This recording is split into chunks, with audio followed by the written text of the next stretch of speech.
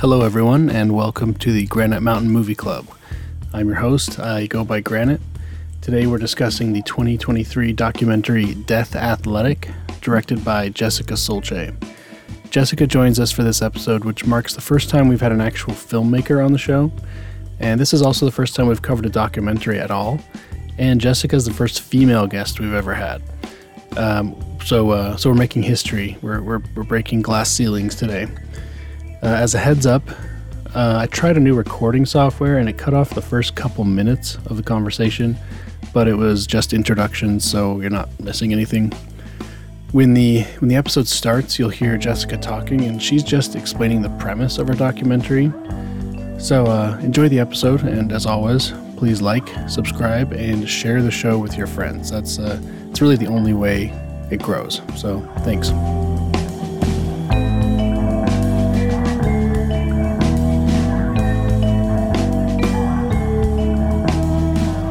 Well, Death Athletic is a feature documentary. I filmed it over 8 years, so it's a very intimate portrait of Cody Wilson, Defense Distributed, and it covers the 3D gun space. Even though I started filming this film in 2015, it does backtrack and give, some history starting in 2013, so, the audience can catch up if they don't know this topic and person whatsoever. So it is 8 years of what has happened in Cody Wilson's life and business and the world of 3D guns and ghost guns from 2015 to 2022. And Death Athletic, the title of the film, came about because we kind of, a big part of making this film was also reading philosophy. If you know Cody and how he speaks and where he pulls a lot of his motivations from, they're very philosophically based. And so there was a lot of reading. And one of the books that we were all reading was a book by Peter Sloterdijk called You Must Change Your Life. He's a German philosopher and still alive today. And this book has a few paragraphs about something he calls death athletes. And these death athletes in the book is being used in a very religious framework. So Jesus, death athlete, someone who had to overcome the tyranny of death to fulfill his fate. And in doing so, must die. So taking this idea of a death athlete, bringing it, contemporizing it to now, and creating this idea of death athletic means that individuals today, we have Assange, we have Ross Ulbricht, we have Aaron Swartz, we have Jay Stark, a number of people that, and there's degrees of it. I would say those are like top degree death athletes, because I think prison is a form of death. Aaron Swartz definitely, unfortunately, met his. Will Ross Ulbricht ever get out, etc.? You have to, in order to stand by a moral and principle that is outside what your government or what the masses like are believing, or, any of these forms, the quote unquote misinformation. In order to do that, there has to be a recognition that you might be culturally canceled, you might be doxxed, you might be ousted, from like comfortable society, all these things. And I just thought it was a really, really powerful and appropriate slogan to become a death athlete, to become death athletic in this time, in this world where we need heroes and we need super courageous people. Yeah, I love the name. It's a cool name. And I'll say, I didn't know, like I said, I didn't know much about Cody. I kind of knew who he was. I knew about 3D printed guns and stuff. I'd actually worked at a place that was really interested in 3D printing. The kind of people I was working with, though, they knew who Cody was. They were more, I would call them libtards, but they were not like cool with that use of 3D printing. So, but I at least knew about it pretty early on. But yeah, so I didn't know a ton about Cody, and watching the documentary, I of course learned a lot about him. And then I just thought it was really good. I thought that it was a really compelling portrayal of like man versus government, really. it's a really good illustration of the ways in which government can, and I think Cody even has a quote like this in the documentary. I don't think I wrote it down, but something about like you can effectively be in prison without being in prison because of the total consuming nature of the pressure that the government can put on you. They can use the media apparatus and use just, obnoxious lawsuits and things to just absolutely ruin your life. So I thought it was really compelling. I thought it was a good illustration of the way government harasses people. Overall, I just thought it was good. And I think anyone who listens to this show, like our audience, definitely leans. I assume most of our audience is probably pretty Second Amendment friendly and things like that. Like, you should check this out. Like, I'm going to put the link in here. Everyone, I really think should go watch this. It was obviously a labor of intense work and labor of love. So I think it deserves to be seen. It's really well made. That's like one of the standout things too. Like the first 30 seconds, I'm like, okay, this is a real documentary, like the kind of high end stuff that you might see on. It's even better than like, there's like all these like Netflix slop documentaries. It's better than those. Like, everyone should check it out. Thank you. It definitely was a work of passion. I made this film for myself. Yes. Yeah, and you brought up a few names of kind of iconic people in, I don't know what you even call this sphere, or maybe pro freedom something or other. But I feel like sometimes, because I've been following this space for a while, right? So like I heard about Cody Wilson, I think right when he got dropped by Kickstarter or whatever, and had to fund his own operation when he initially like launched the Liberator project, right? So that's like, I was in there pretty early on, and I was like, this is great, right? But so I've been since 2013, whenever something like this comes up and I'm trying to explain to people, hey, there's this really cool project going on with like pro freedom and pro Second Amendment. I got to tell you about it. There's this guy, Cody Wilson, and I find it very frustrating because nobody has any idea what I'm talking about.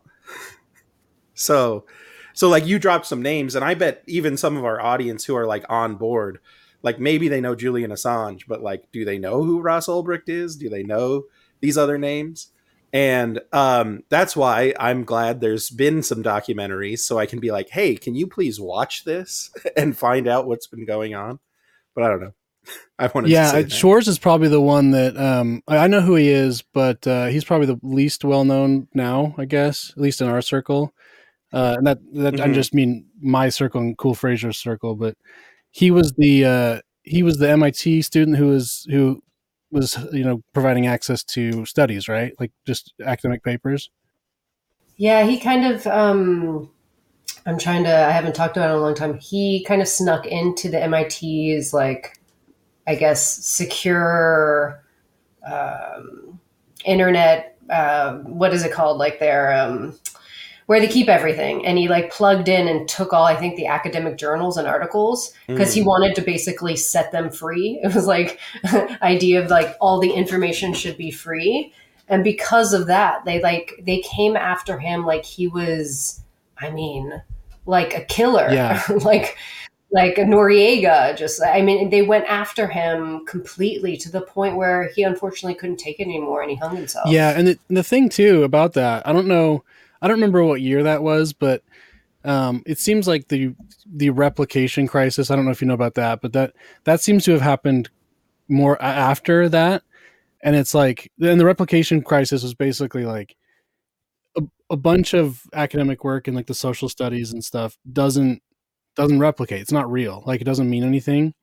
And it's funny to think that they were, he was setting this free, and it's the kind of stuff that people would have figured out, if they had access to it, they would have figured out this work was bogus. And that's probably one reason why they really don't want it just set free, because so much of this work is like kind of fake. But And yeah, and then yeah, with things more like with COVID and stuff, like we kind of, the public seems a lot more aware now that a lot of what happens in the academy is just kind of fake. Mm, yeah. I don't know about the replication crisis. I believe Aaron Schwartz, I think it was Yeah, I 2011 think he when he was. predates it. Yeah, he predates it. But one interesting bit that I remember is that Aaron Schwartz was actually like one of the first people working on Reddit. Hmm. So he was young and he was like a little Yeah. prodigy, internet prodigy. But he sadly met his end by his own hands because he couldn't withstand the pressure of everything. And yeah, and that's a lot of what you capture in the documentary, I think, really well. Just that, yeah, the government going hard against someone who's small. The ability to just wear someone down when they don't have power in their own right of being, a government. Yeah. Have you shown this to an audience that's like not on side, and have you had any feedback or like experience of like either whether it's someone who's just totally unaware of any of this or maybe somebody who might be against some of this stuff? Yeah, super interesting. Still, the audience has been pretty small and trying to get it out there. But for anyone that has watched it, like actually watched the film so far, I have only gotten back super positive responses and a ton of curiosity. In New York, the audience was pretty mixed. And I know that there were a number of people in the audience that were not quote unquote 2A friendly at all or into this entire world. Like I'd Mm-hmm. spoken to some of them in the past, and they were not into it. Let's just say Yeah. one of those individuals at the end asked me if I was going to continue filming Cody, and I should. That's how weird that was. This because in the end, this film is not really about guns, and that really, I think, Mm-hmm. throws people off. It's really like, oh, you hear this all the time, but it really is about freedom, and it's really about freedom of speech, and it's really about, can I create something and give it to people freely and not be hindered if it's not like a little literal armament, right? To Mm-hmm. this day, a lot of people don't know Cody, but if they have heard of him, they think that he actually sold guns outright. Like he was doing some crazy, like handing out guns. I don't know. Yeah, handing out guns that could pass through metal detectors and stuff. Exactly. They have no idea that it's about code. And, Mm-hmm. And even the 2A guys are probably like some of the hardest to break through on that too, because like they're just like, oh, plastic gun is stupid. yeah, Like there's a they don't lot get of it. there's a lot of 2A people that don't support this niche. It's still pretty niche, actually. Um, Niche community of making 3D guns at all. There is no like, it's still very hobby and niche, and it's, the support is random and across different forms and communities. So yeah, the audience has been interesting. For those people that have actually watched, I've only got massively positive responses, and it's from a not like a one brand audience, which is great, and that's why like trying to get this film out is just, a daily passion, because I think people take a lot more out of this film than just like, it's not about 2A, it's about courage, and it's about withstanding the pressures of a crumbling government and what to do and how to build. So, positive. So what's like Mm-hmm. the life cycle for a documentary like yours? Because I know you have another one, No Control, which I watched, and I noticed it was on Tubi, like the streaming site Tubi. So like, what's the life cycle for these things? Like right now, Death Athletic. I think you can get it on like Amazon, and where else can you can get it? Like you can do the rental, right? Like on a couple different sites. So yeah, I'll tell you how this works. So No Control was purchased by a distributor, and I got my rights back a few months ago, but for some reason that Tubi thing still won't come down, but it shouldn't be there. It technically shouldn't be there Oh. anymore. I'm selling it directly from my website, nocontroldoc.com. I have those rights back. So, and that was No Control was at one point on Amazon and all those places, but once you get your rights back, you have to start back from the beginning. So, I'm sorry, Death Athletic, I am distributing myself because no one wanted to touch this film starting in 2019. I was attempting to sell it to the Netflix and all those places, and the response was it was on the wrong side of history. Um, what I was doing was, wrong and incorrect and not to be encouraged, because what it is an intimate portrait. I don't have talking heads. I don't have people pretending to give unbiased opinions. This is a story. Mm. And it's an attempt to make a cinematic documentary that is really about an individual's motivation. It's not about people's opinions. And it's kind of not allowed right now. Right. You don't have anyone coming on the screen saying, and this is why Cody is bad. Right. Exactly. Like you're kind of just showing the subject. Absolutely. And that's what I wanted to do from the beginning. That was like also part of my motivation. Having already, Cody was in my first film, No Control, although there were many, many other people in that film. I really saw how media was operating in real time for the first time in my life, how like scenes were set, how moods were set. Everything was very dark and misunderstanding from the beginning. And it really just itched at me. Like having people want to give, real information, but then just manipulating the heck out of it. So Death Athletic came from that place where I'm like, well, this story is extremely worth telling. I'm super passionate about it on multiple fronts. And I want him to tell his story, and the audience can be intelligent enough, to make their own opinion. So yeah, that's where that's it all came more consistent with like the classic approach to documentary filmmaking, isn't it? Like it seems like in the last, I don't know, last 10 years or something, documentaries have become very like prescriptive. Like Cool Fraser mentioned, like there's always a guy on screen after every segment telling you how to process it. Like, oh no, what you just saw, you're supposed to think that was bad, or you're supposed to think that was good. But yours feels to me like more of a classic style documentary where you're just showing stuff and just letting the viewer just process it themselves. Isn't that what like audiences want kind of now? Like I feel like, in the age of like, I guess we're post BuzzFeed now, but BuzzFeed was all like, here's how you should feel about this, or like 10 things to know about this complex situation. And it's always like just editing it down to whatever position the media wants you to take on it. Sure. I do think audiences want that. I think they even want that not knowing that they want it right now. Because right now everyone's plugged into all the streaming, and they're just willing to mass watch everything from 8 p.m. to 11 p.m. till they go to bed. So they're not like searching out intellectual curiosities. Yes, it's very formulaic. I feel, and definitely in the last 10 years, you can see it hardcore in the last 5, with COVID, all these documentaries coming out that were, 9 episodes, 45 minutes. Every episode has, this formula. And by the end, you are always manipulated into thinking something, hating something, they had always had catches. So it was no longer about what was actually happening in the stories. It was about how do we make the audience come back? Yeah. And to me, that's like so manipulative, because it's supposed to be a documentary. It's not reality TV. This is a documentary. It's everything I don't want to make. It seems documentary filmmaking seems like a powerful medium for.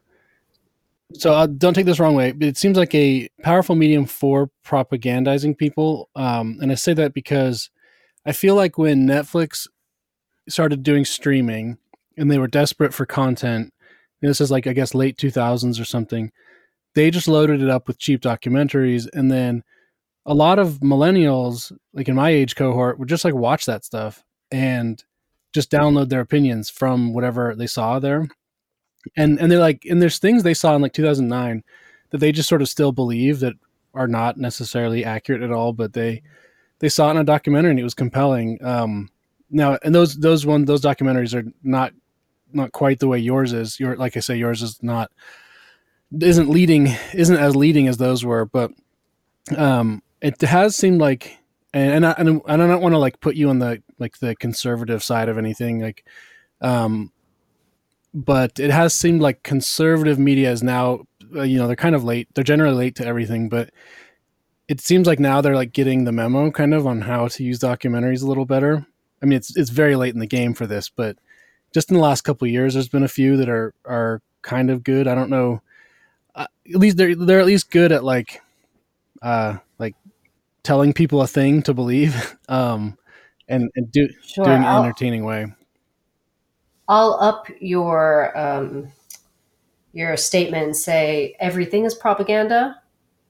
And if you don't recognize that everything that you're reading online, everything that people are saying is a form of propaganda, propaganda doesn't have to necessarily be good or bad. It's how it's done.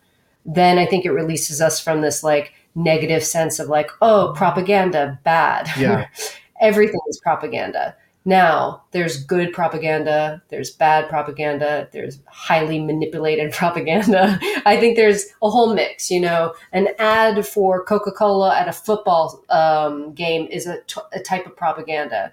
Now, just make good, good stuff. I think, yeah, this is it. I mean, I didn't set out to make a piece of propaganda, but if you're working in a society where everything is propaganda, where ideas can only break through in the medium of art by these systems that are controlling thought process, then you do have to make something that counters that. And in the end, it will be the opposite side of the propaganda, right? So I think that word has been like,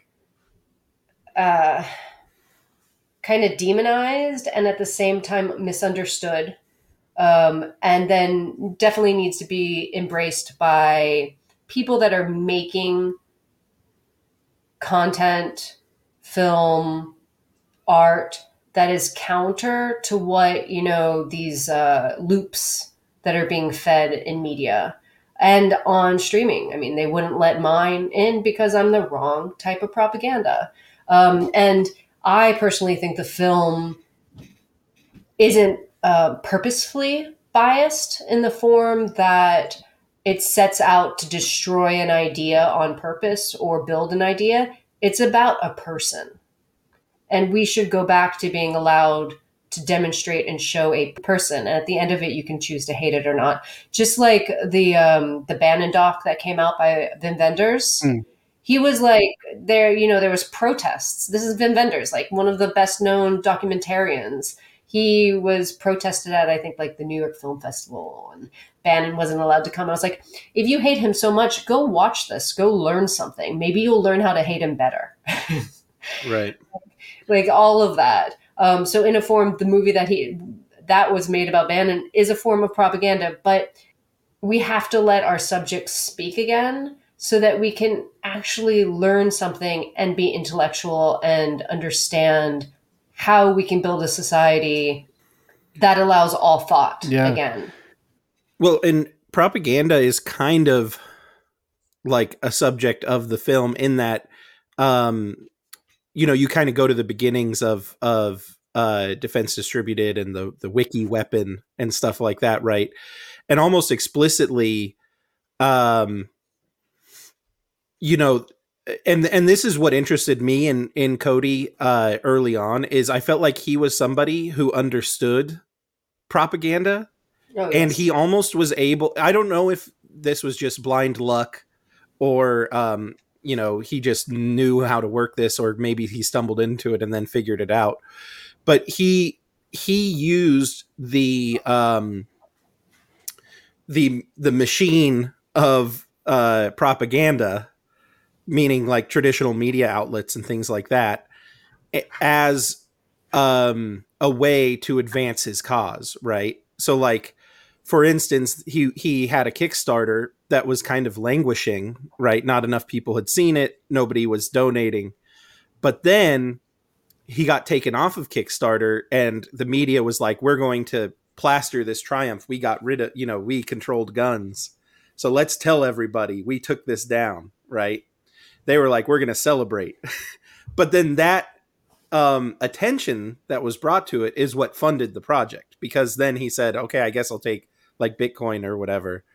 And then subsequently he was able to not only use kind of just the gun itself and like the plastic guns as just visual propaganda, but he was able to hop on and then instead of being a traditional gun guy, he was talking about Foucault and stuff like that, which once again kind of undermined the maybe the goal of these tenured propagandists, and kind of flipped things. And that's one of the things I think is actually like Cody's greatest contribution. And there's not a lot of people, I feel like, especially on the right, that really understand that.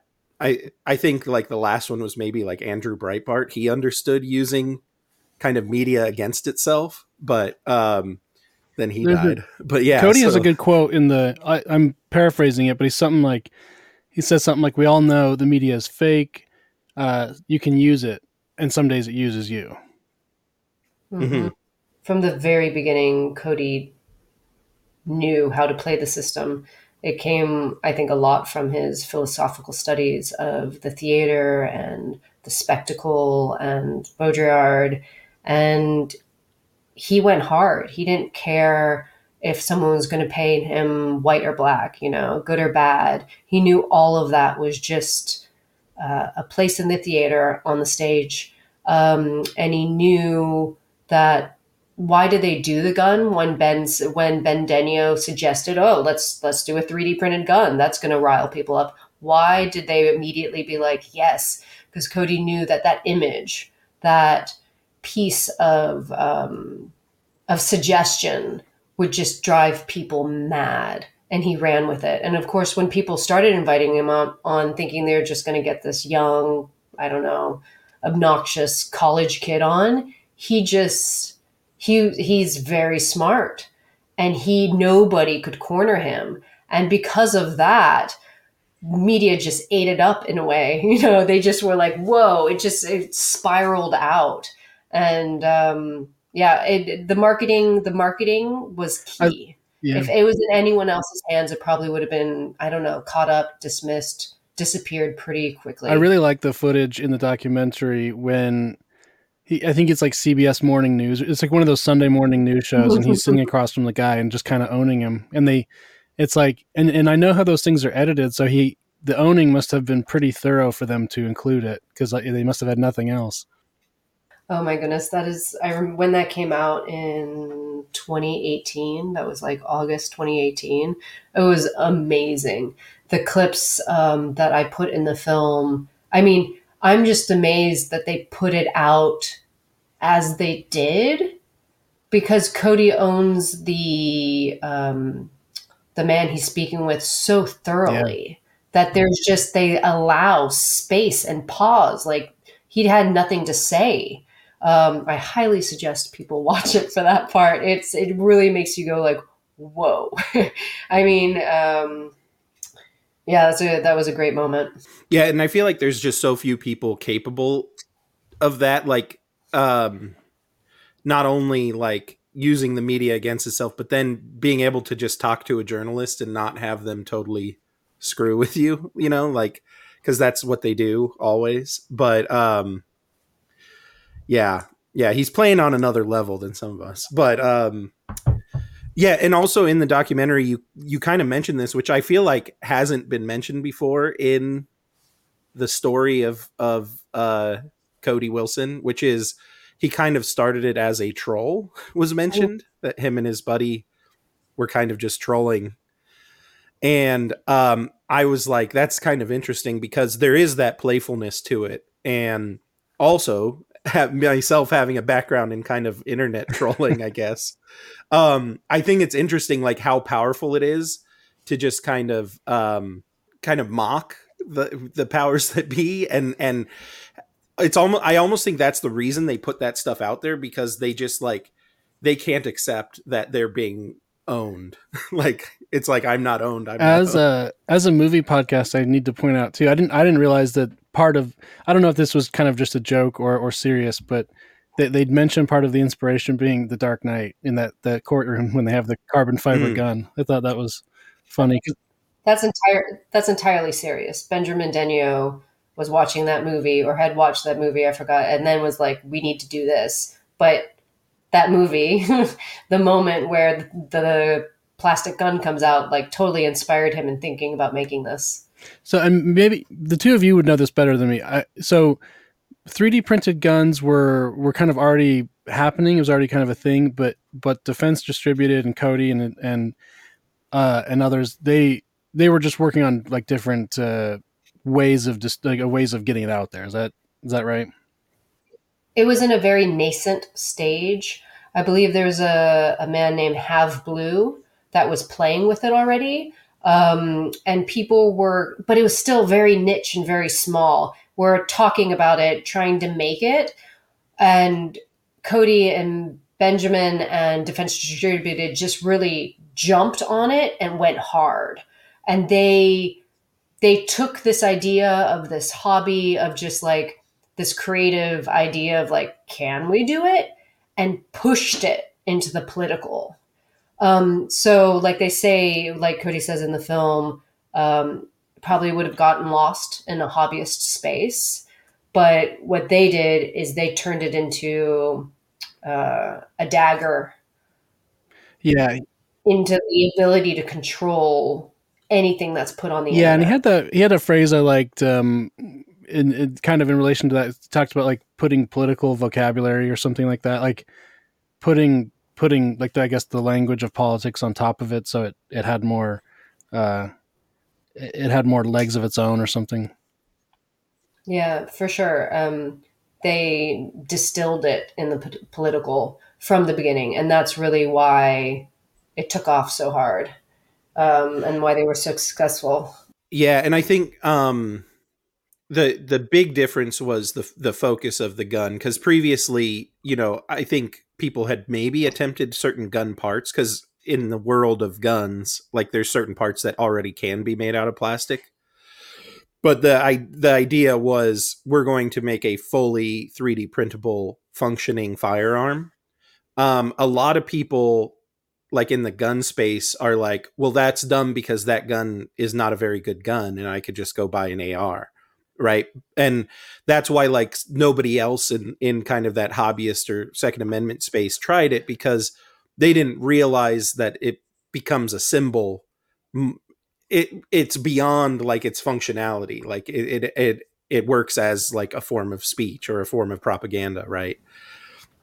Yes. Isn't there in the gun world? Isn't there a whole?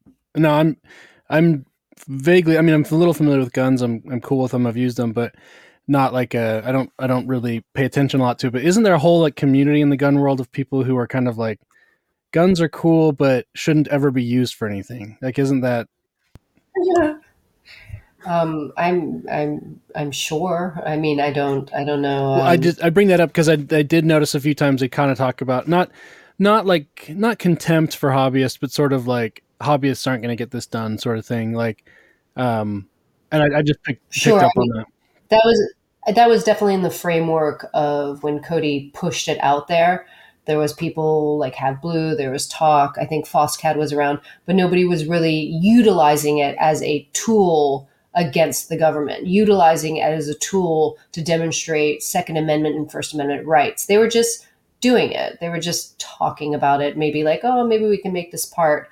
Um, Cody Defense Distributed took this idea and forced it into the mainstream with all the danger that they could muster to propagandize this piece, this art piece. It was like performance. It was mischievous performance art, and they did it so incredibly well and intelligently by studying the law beforehand, right?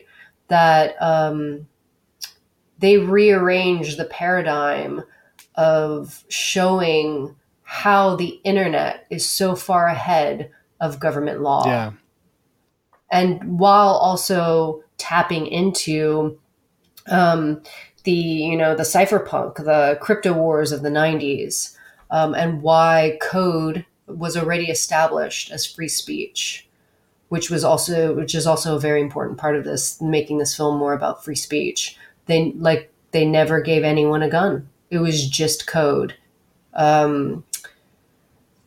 So yeah, it's taking it from the hobbyists, which no problem with the hobbyist, right? And forcing this into the mainstream made people reckon with this idea of the internet in a very, very different way. And WikiLeaks was a massive energizer, if you will.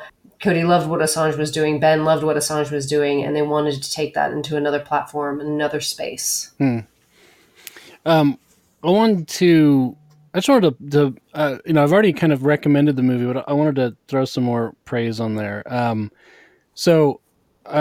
I just think it looks really good. I don't know technically what you had to do to make it look that good, but it looks nice. The editing is really sharp. Like, it cuts when it should cut, and moves. There's like a feeling of movement to it. And then the music is like, that's a big thing for me in documentary or just a feature film.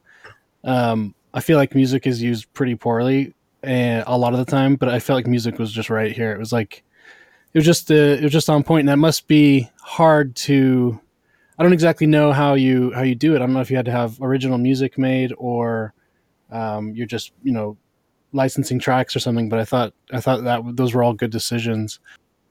Thank you. And all the I don't know what you'd call it, like the animations and text on screen, everything just looked really good. Thank you. I mean, it was a lot of work. Starting with the music, I had big aspirations of. First, this was, I think I should establish that this was self-financed until 2022.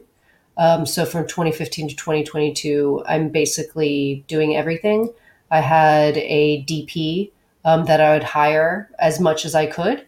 Sometimes he wasn't available. Sometimes I was filming by myself. It's just a girl, her camera, her sound. But this is also how I like to film. No matter what, when you walk into a space, you're going to change the dynamic. Luckily, I was able to be around so much, and I was welcomed with such open arms that I felt like sometimes I could disappear a bit.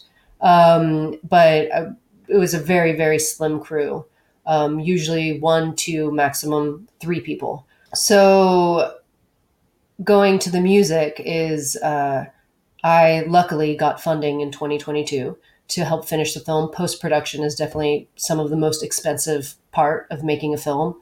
And I did have some high hopes for certain music, but I just received no over and over again. I mean, they wouldn't, fact that Guns, Cody Wilson, that was just like straight up denials. So it was like artists or management would just say no. Both.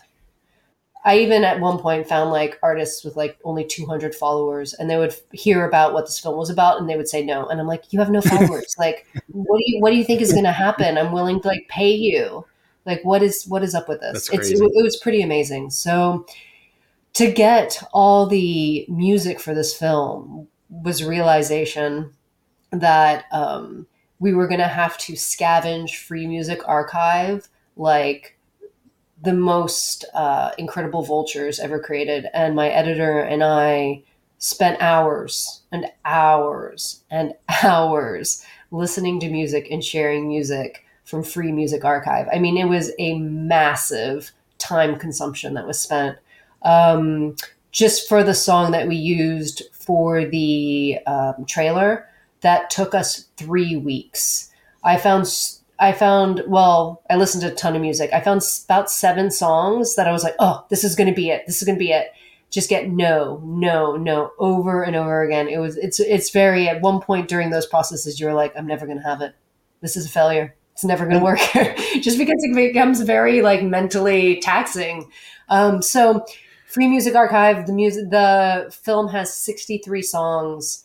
We were able to scavenge everything. Some of that we did license through artists that said yes, and some of the artists even on Free Music Archive said no. But in the end, I guess to me, all that time paid out. But I feel like the music is almost a character in this film. It really kind of it's we made it to compel and push and just accentuate every moment. Yeah, I mean, I think it really helped it, and I like I said, I pay close attention to music, and I could tell that thoughtful choices were taking place. Do you think that's getting worse over time, or do you think it's going to get better? Like, as far as people saying no, like, because I guess the last film you made was in 2015, Yes. and I'm sure like Trump had made any political disagreement worse, I guess. But I don't know. What's your take on that? I mean, my first film, I had a composer compose everything. Okay. So I needed one yes for that one because everything else was composed. And it's a very, very different kind of film. Mm-hmm.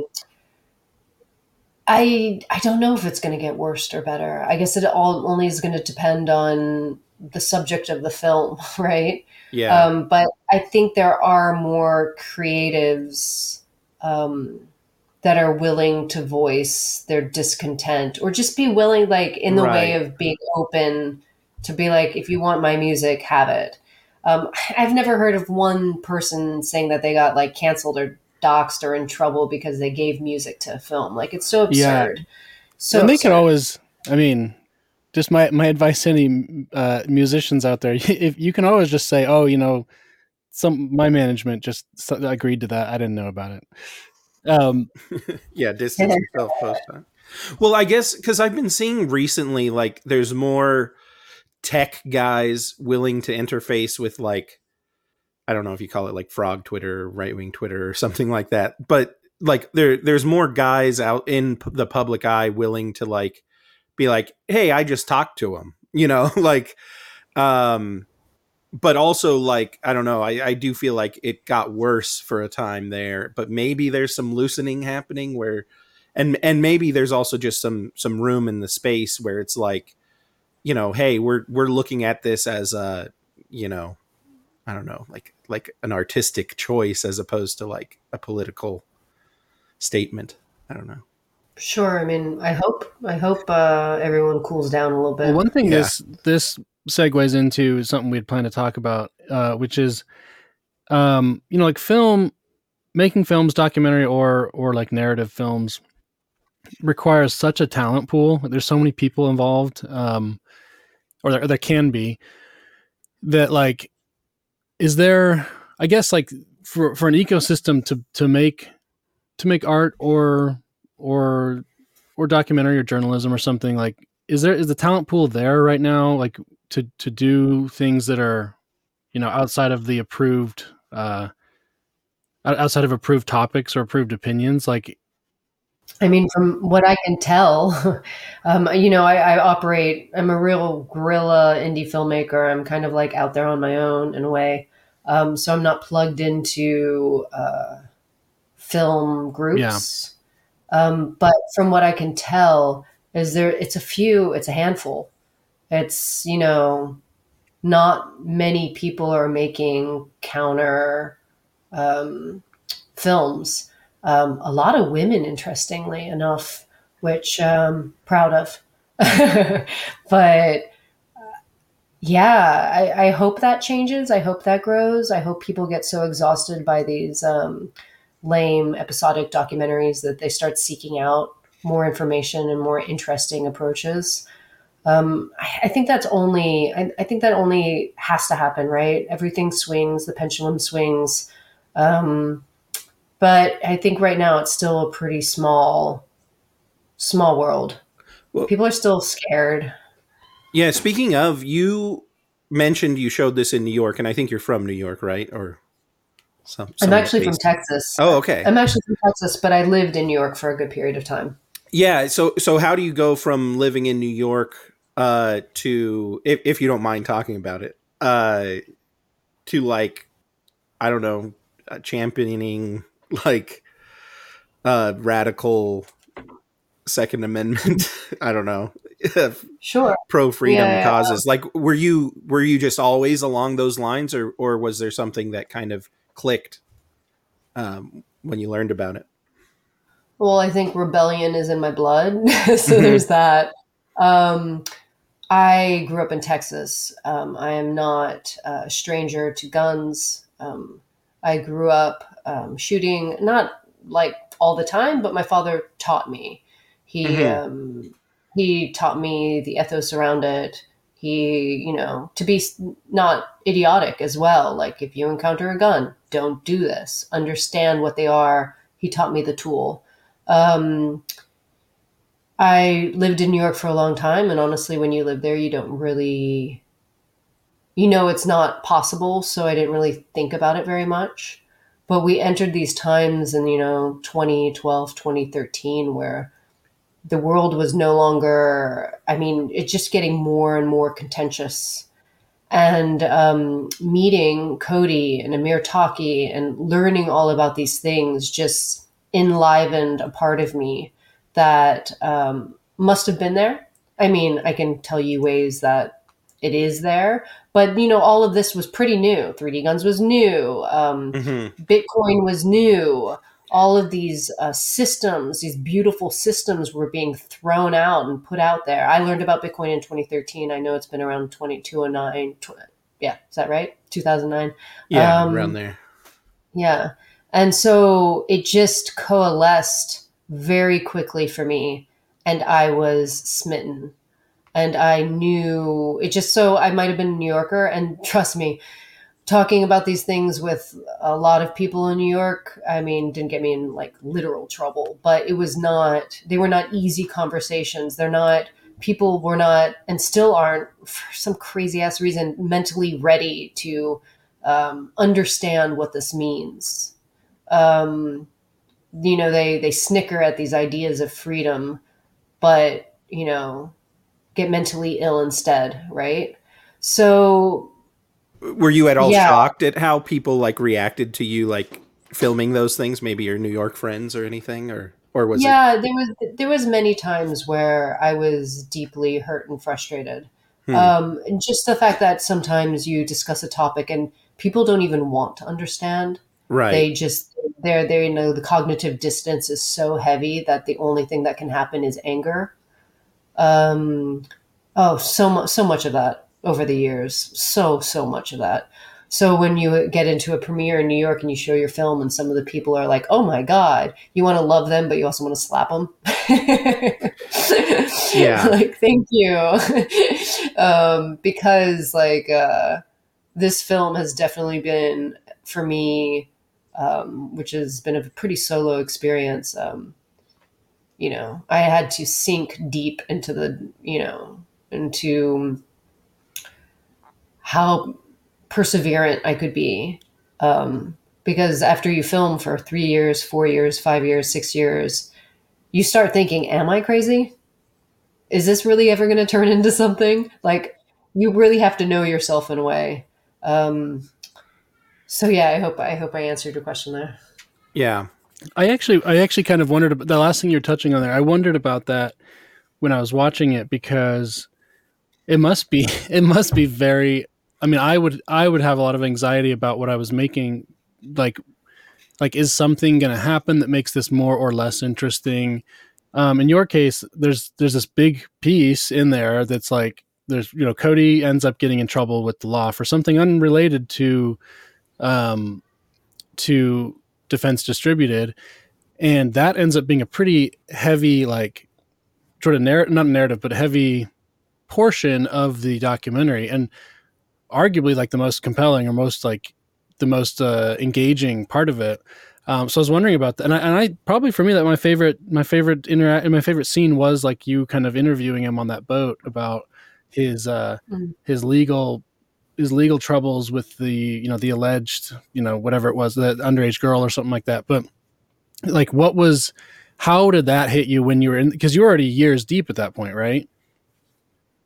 Yeah, so 2015 is when I started, April of 2015. And that happened in August and September. Well, August 22nd. Where was it? September 22nd of 2018. So yeah, definitely deep in it. Been filming a while. Lots of things had already happened. Like it could have, like, interestingly enough, the film. You never know when you're really trying to make a documentary that follows someone. Like, when am I going to stop? Was I going to stop in 2019? Maybe because there's a whole other film in there. I mean, there's lots of footage on the floor where this film could have been a little bit more heavily based in legalities. Court system. There's a lot of that was happening. Other interesting things. There's lots of scenes and places that we went that just never entered the film. What happened in 2018 definitely took the film, in a different direction. It became not only a film about 3D guns and code and everything, it also became a film about mistakes and hubris and choices in life. And if you're going to be somebody who is death athletic, be smart. It became so much more. So in the making of that, yeah, that as a filmmaker, when that happens and when you're so close to your subject, not only was that a time where, in a sense, like, for, if we want to just be without heart, wow, that's amazing. What a perfect twist for a storyline. We got something new here, right? But if you're really in it with your character, and it was also this insane moment of trying to find clarity and trying not to be a vulture, and also all the confusion that happens when somebody closely does something and you want to find out information, right? And then at the same time, the media is just going nuts, calling all sorts of names. It was definitely an interesting study about how media works, how one article goes out with certain verbiage and everybody just repeats it.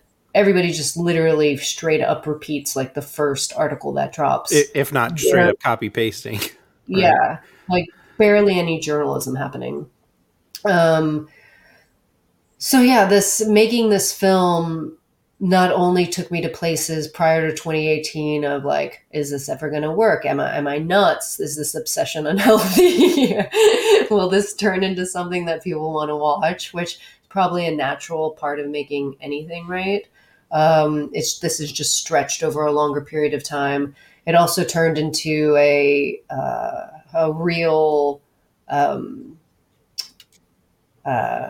aggressive moment of unknowing, and how I, as the filmmaker, interacted with my character, which is Cody, because it's weird. It's weird following someone when you really still don't want to be like a vulture, but you still need to get the job done in filming.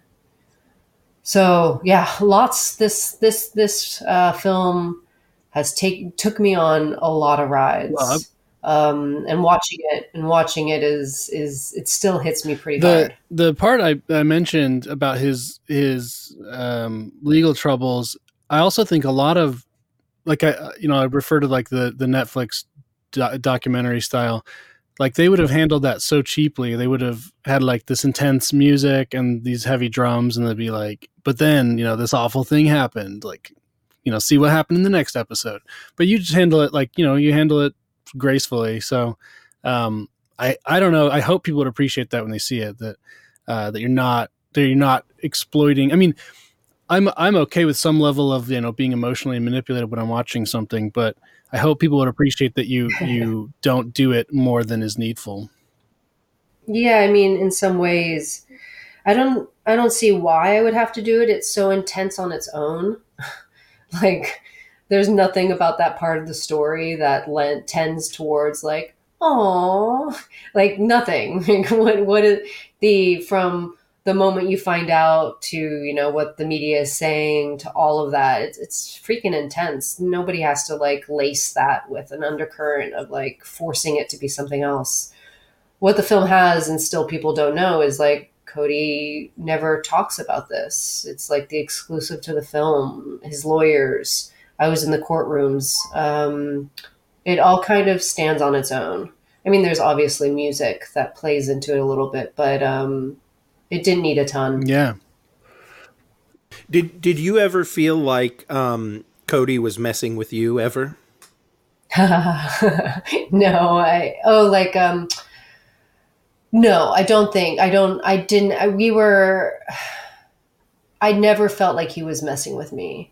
We had a very, very, and I think that's the only reason that this film could be made as it was in the first place, is that we do change with who we're talking with.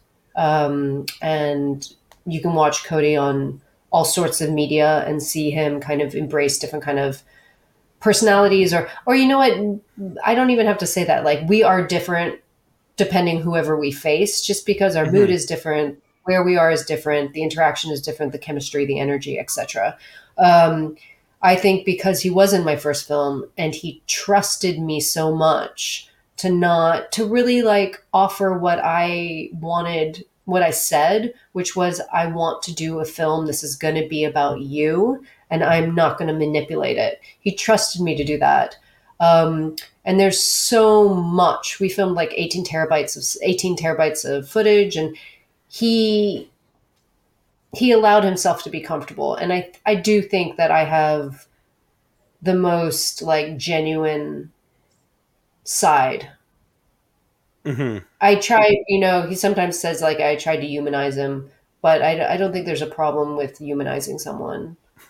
We just talked, and we talked a lot. I don't have much more to say about the documentary itself. I do think everyone should go watch it. Go pay for it. This is, obviously, Jessica put her own money into it, and it's very hard. Like, and I just say this from the position of making this small little podcast, but like, it is so hard to get stuff out there, and especially when you don't have the backing of, like NGOs and all these various, we don't have, Netflix isn't out there like promoting this sort of thing. So you guys have to do it. Sorry, but you do. So yeah, I think, Yes, everyone should go watch this. I don't have much more to say about the documentary itself, so I wanted to ask you just some other stuff. So maybe I was curious what documentaries you like, or maybe inspired you along your way.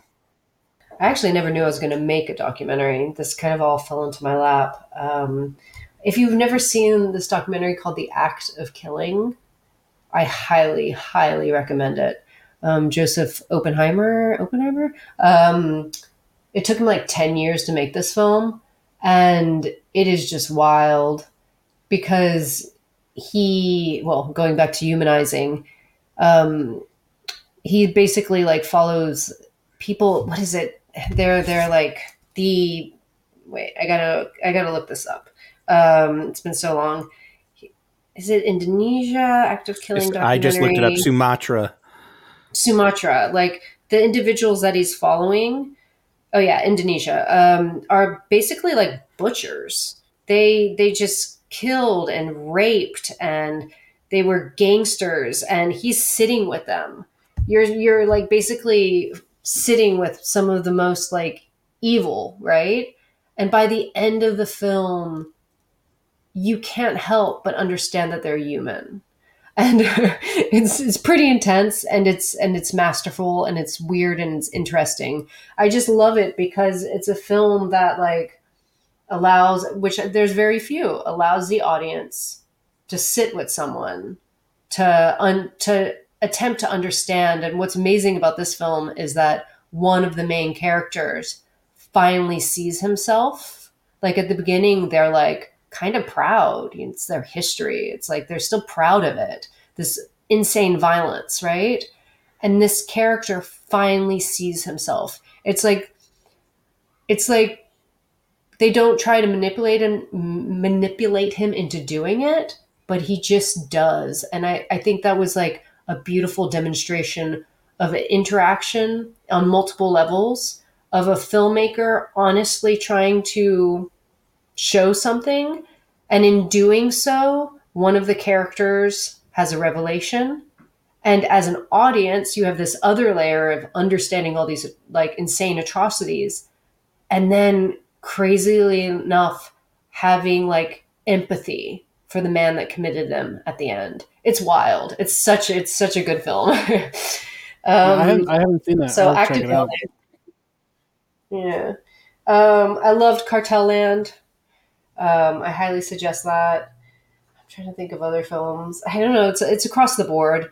I like a lot of docs, but I definitely like the docs. I am drawn to docs that put you in places of danger, um, of extreme ideas or societies. I'm very much drawn to Yeah. that. Hmm. What about films in general? Are you a like? Do you have favorite films? Um, I do. I have tons. It's hard to pick just one. Everything from Darren Aronofsky All to, right. New Wave, Fellini to, I mean, it's so across the board. I did study filmmaking, Wong Kar-wai, any kind of like battle royale Japanese films. I mean, they're all offer so much. Um, yeah. Yeah, definitely. Last Samurai to Last of the Mohicans to like, I don't know, Godfather, like give it to me. That's all amazing. Yeah, like Battle Royale was the first episode on this podcast, actually. First one I Yeah. covered. No And we've done a way. lot of Aronofsky as well because I'm a Aronofsky fan. Got it. Yeah. Delicious. The Battle Royale was, I saw that when I was in college and I was like, holy crap. This is amazing. And then you mentioned you said you went to film school. I did. And did you like worked in Hollywood, right? Like, I'm curious. What was that? What was that like? What did you kind of learn or take away from all that? Sure. I mean, I worked for an actress named Rachel Weisz for a number of Oh yeah, years. yeah. Yeah. Big And so Vice fans. you're big Vice fans. Woohoo. So I worked with her day and night. I mean, I was like 12 or 13 when The Mummy came out, so that was a formative experience for me. Yeah, that was her thing. I started working with her around the Constant Gardener time. Mm. She just and was there when she won her Oscar, so I was a baby. Um, and I mean, it was very interesting. It was great because Wong Kar-wai was like at that moment he was my dream, and then he came into the United States and shot My Blueberry Nights, which it definitely was a flop. It wasn't that great of a film, unfortunately. When translating it over, I don't think worked so well, but it was so fascinating to be on set and watch him. It was like I was just in pure heaven. I don't think I slept for like 4 weeks. We filmed 3 or 4 weeks. So yeah, working Hollywood was interesting. I mean, being on film sets, I miss it. Like this massive crew of individuals that come together to just like work so hard. Making a film is so difficult. Just so many moving parts. So many things go wrong. You have so many personalities. Like it's all of it. But in the end, it's just like a grade school coming together. It becomes such a tight knit bond. So working on big films was just a lot of fun. Seeing the mechanics behind these massive films. I I didn't have like any bad like Hollywood experiences. I was working out of New York, and fortunately, Rachel was just absolutely lovely. I did see some stuff. Definitely, I think in any kind of business, there's the good personalities and the bad personalities for sure. Um, but in the end, it was very informative.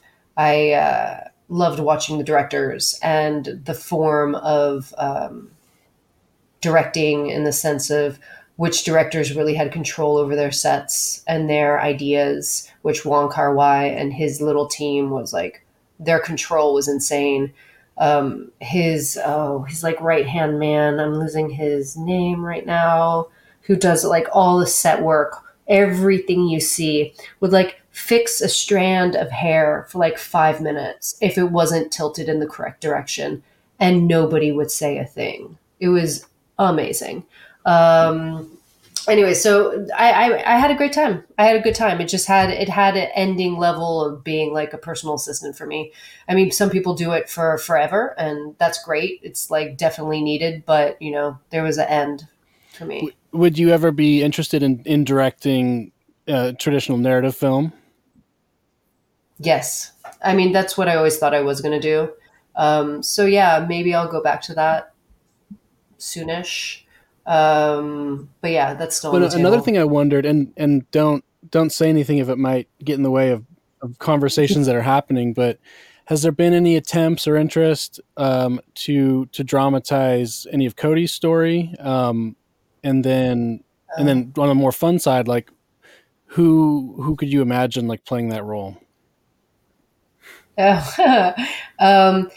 funny. The last time somebody talked to me about that and was interested in, you know, clinging on to me because they knew I was the contact, if you will. That was in I think 2019. I haven't heard much since then. Nobody's like reached out to me recently. Um, and who would play? Oh, what's his name? I guess the closest look. Oh, I don't know who would play. I know Cody would love. Oh my god, I'm so bad with actors' names. Blade Runner, Gosling. Oh, Ryan Gosling. Ryan Gosling. All the boys want to be Ryan Gosling, right? Yeah. So, but maybe Timberlake. I don't know. They have the same birthday, so Timberlake would be funny. That'd be good. I just yeah. watched him in some There's a Netflix thing. He's I don't know if he's underrated or not. I don't know. I don't know how people perceive him, but I think Timberlake's pretty good. I yeah. like him He's in he's Black a Snake decent Moan. Yeah. actor. Um, I feel like Hollywood would cast like Paul Dano. Oh gosh. Sure, yeah, because they wouldn't want They're like, to he's an do internet something. guy. That's what they look like. Yeah, yeah. They wouldn't want to make an appealing Well, face. I think Dana has an appealing face. Pardon me, I'm pardon just me, pardon joking. me. Dano might listen to the show. I don't know. Yeah, he I might. mean, he has appealing face, but you know what I mean. Not like he's not technically a lead man like character. He's it makes it a little bit more incel. Yeah. Sorry, Dano. No, I get it. I think you're great. Incel coded actor. I have a question, and it may be too big for where we are in the podcast, but um, there's kind of this cultural meme of like the right doesn't know how to make art. And we've talked about this a lot in our podcast, so we don't necessarily need to rehash the whole discussion. But um, and we kind of think that's silly in general because like a lot of art like is either not inherently like politically coded or technically it just depends on how you read it. Um, but like when you think of okay, well here's a documentary that studios are shooting down and liberals don't like you kind of think of the other big players are like Daily Wire are like we need a conservative Hollywood, but then like what they put out is almost laughable and Mm. and I guess not uh of high value of any kind. Do you have a take on either the like that cultural meme or like what needs to happen, or like do you even think Hollywood is too woke or anything like that, or I don't know your opinion on that? I mean, I absolutely think Hollywood is too woke. I mean, the stuff coming out is just so the propagandizing mint that has went into all of this that just doesn't make sense. I mean, I haven't watched the last Napoleon film, but that trailer was Mm-hmm. just vomitous. Like it was just, I couldn't. I mean, it was so flat in the first part. There was no passion in it. I can't even imagine anyone enjoying that. Like it would to make it right. Um, yeah, it's very, very, very woke. Disney, all the things that are coming out, but it's just like ruining art forms. Um, Well, your thing with the people musicians didn't even want to take your money like that speaks to like a I guess like a chilling effect or something where it's like you can't even people aren't even giving themselves permission to be involved in something that could be perceived as right wing. For sure. I mean, come on, my half the people, like, there are not many names in my film, but I would say almost half of them aren't real names. Oh yeah, Mm. yeah. Like, my editor. That's not a real name. They I was want to be wondering able. who those people were. I was wondering why they only had one Yeah. credit if they're an editor, but so they work under a normal name too. Interesting. Yeah, they have a actual name and an actual personality. But yeah, a lot of people are just anon on this film because they fear, even though they're into it, they want to work in Hollywood. They want to get their jobs. Since I have no connection or haven't tried to work in Hollywood, I don't know what would happen if I tried to. I mean, nobody's coming Yeah. after me right now, so it's fine. Is being a non-lame and gay, or is it okay? It's kind of cool. Yeah. I don't mind it. I think it's only lame and gay in the form that I think my editor would love to have her name on this film. I think she's very proud of it. And unfortunately, that's the hand that's turned. That's what makes it lame and gay. The fact that to have a very cool Anon name and to work from it, and if it works and you're willing to do it, like that in and of its own doesn't, right? But it's just unfortunate.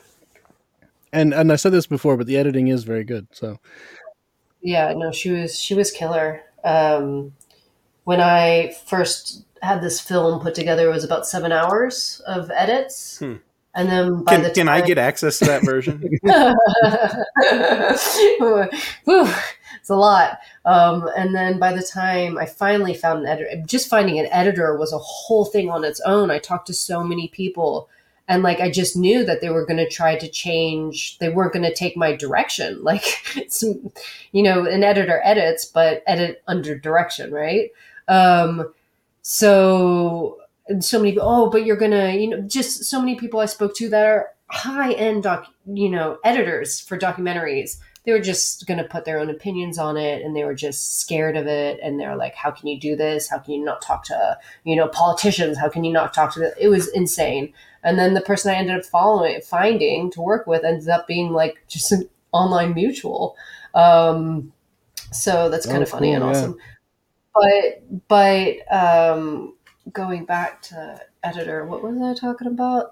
Well, I'll jump in just and say, I mean, it just sounds like there's obviously there is a big hurdle for getting things that could be perceived as ideologically conservative or something. It sounds like there's a big hurdle in getting that made.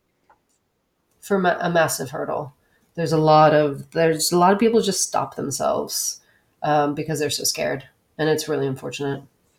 So lots of people anon, and that's okay because they were still willing to put the work into it, and they still believed in the project. Oh, I was telling you the cut. Yeah, so it started 7 hours to 3 hours, and then by the time she actually started working on it, I think I was down to like 2.5, and then we would just. It was awesome because we worked over Premiere Pro like the cloud.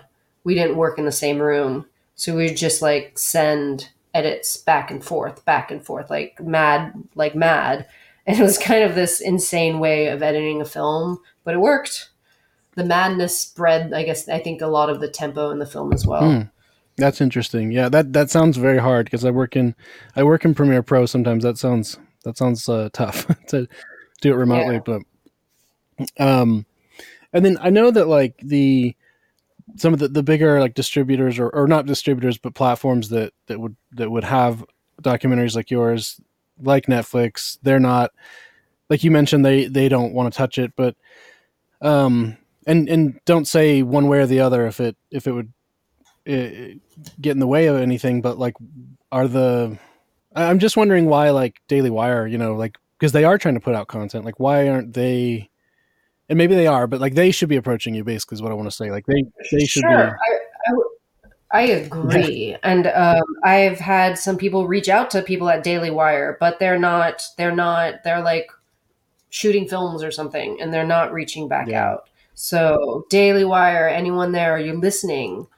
Reach out. I have a really killer cinematic film for you. that you don't have to make yourself. You just have to buy it. Yeah, and we don't have this show doesn't have the biggest audience, but I have been told that various sort of influential people do tune in periodically. So, so yes, Ben Shapiro, if you're listening, go go buy this or whatever. I feel like this film, like this is the opportunistic look at it. Like this film is going to just gather a cult following and just grow through the years as we continue exploring what it is to be alive in this century of information and control and bad government, etc. I have a lot of hope that this film will continue just finding legs, as it should. Can I offer a critique of the film? Sure. So since I'm kind of like, I was like following all the news stuff. I even was like following your YouTube channel. You put out little clips every once in a while. And like, so when this came out and then the title was Death Athletic, I was like, oh, we're doing it, right? I want like the esoteric version of this. Almost like the I want more weird stuff in there. What do you mean by weird stuff? I want to know. I don't know. Like, I just wonder, like, how many conversations you have recorded of Cody where he's going off on some crazy philosophical rant of some kind, or like, I don't know, walking the streets of some European country, meeting with who knows who, and stuff like that. I don't know. I wanted to see like the salacious side of it. I don't know. Okay, I'm making a note. I think like I said, I think it's great. And for anyone who hasn't been following it like with a fine-tooth comb over the years, like I feel like there's probably not a lot of people like that. It's perfect, but for me, I want the deep cuts. Okay, so not everyone can sit through that, but I'm making a note. Make the esoteric version for Cool Frasier. Thank you. Thank you. Okay, maybe I'll like put out little 2-minute segments. We have a lot of philosophical discussion, definitely from 2015 to 2018. That was a big part. I mean, even on the boat, there's stuff you just can't. It's impossible to integrate all of that and actually keep your audience active. I mean, it would make it would. It's just impossible. I mean, at one point, because this is I mean, there is a lot of information in this film, and and like even like the film is probably not long enough to deeply cover all of the information that you did cover, right? Yeah, and you'll exhaust the audience at one point. Mm-hmm. Like it's just not. Unless I turn it into a 9 episodic, there was I forget about this. There was a moment where like I was realizing how much footage I had, and I had this like 7-hour cut, and people were like, you can turn this into like, sell it as like 45-minute, 9 episodes. I mean, there's enough of that. But I understand there's a lot of philosophical content that's super interesting and strange and weird. That maybe I can make you happy one day. Cool. Yeah. Right. Release the Frasier cut. Yeah. Weird ass music on top. Yeah. The real cut. Okay, I don't really have any other questions or anything, so I'm good to go. Frasier, anything else? Maybe we're talking about the Hollywood casting. I would cast Zazie Beetz as Paloma. No, I'm just kidding. Zazie Beetz? I don't even know who that is. It's just an ongoing gag. She's a real person, though. Yeah, real actress. Oh, I just looked her up. I've seen her face. Yeah, she's in Joker. Got it. I just want to say for your audience, if you're interested in the film, deathathletic.com. You can get it for fiat. You can get it for, a BTC Pay, throw in the Bitcoin. And if you use the code VIRTUE, if you buy it with fiat, you can get a little discount. Nice. I'll put a link in the description. And that's the best way to buy it, right? I mean, if you use Amazon, that makes you happy. Great. It's on Amazon, it's on Google, it's on YouTube, but they take 50%. So it is awesome if you can buy it direct. Oh, I had one more question. Yeah. When you pitched it to like traditional distributors or studios, did they actually meet with you, or was this just emails, or like did Sure. any of them like go to a certain point and then be like somebody shut it down or something?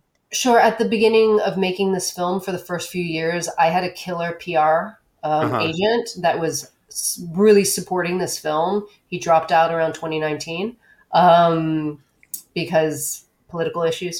He could no longer support the film.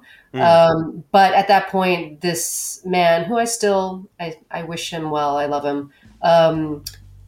He's super well connected, and he had everyone's number. So he just went directly to the buyers. Yeah. Yeah. Well, now it comes down to Ben Shapiro or Glenn Beck or something. Yes. There, guys. It's there for the taking.